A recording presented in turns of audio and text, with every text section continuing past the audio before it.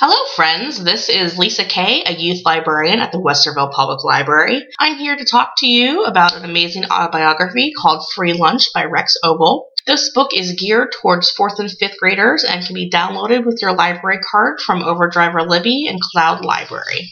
Free Lunch tells the story of 6th grade Rex dealing with poverty, hunger, and the free lunch program in his school. I'm going to read a little bit to you.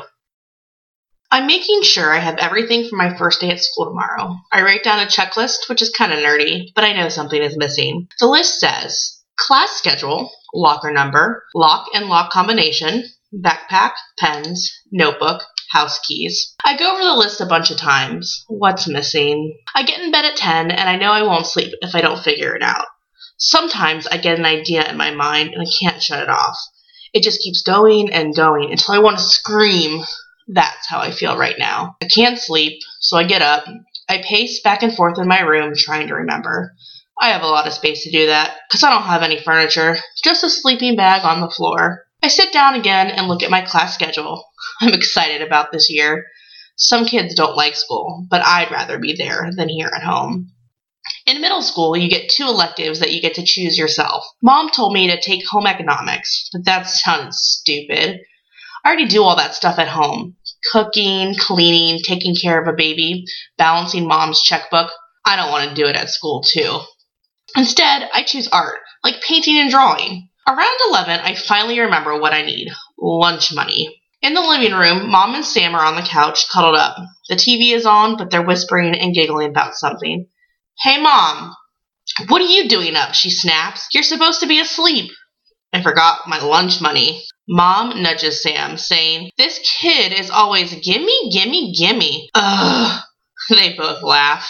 No, I'm not, I argue, but I need lunch money. I have to eat. Do you? Sam stutters. He's not making fun of me. That's just how he talks. My dad used to make me work for lunch money. Mom smiles this cruel smile, saying, Did you know 100 years ago, parents just kicked their kids out on the street? They defend for themselves. Like Hansel and Gretel. Too bad it's still not like that. Yeah, too bad, I say. Can you just give me my lunch money so I can go to bed? You don't need lunch money this year, Mom turns around, going back to the TV show. You're in the free lunch program. The what? I ask. Mom grunts, annoyed she has to explain. It's a program where poor people don't have to pay for their kids' food. Manuel's mom told me about it in the laundry room, so I enrolled you. What? Why can't you just pay for my lunch? We're not that poor. Mom practically flies off the couch and grabs my arm, squeezing so hard her fingers dig past the muscle and into the bone. Why don't you pay for your lunch? Or better yet, call your father and ask him to pay for it. He sends a child support check every month, I yell. Isn't that what it's for, to feed me? You are fed, Mom screams, shaking me hard. And you're clothed, and you have a roof over your head, and you don't have to work. That's more than a lot of people have, you spoiled little brat. I try to wrench myself free, but can't. So I scream back at her. How can I be as spoiled when I live in this dump with you? I shouldn't have said that. I know it the second it comes out of my mouth. But you can't unsay things. The stuff that happens next, I don't want to talk about it. I hope you enjoyed the first chapter of Free Lunch by Rex Ogle. Download it today.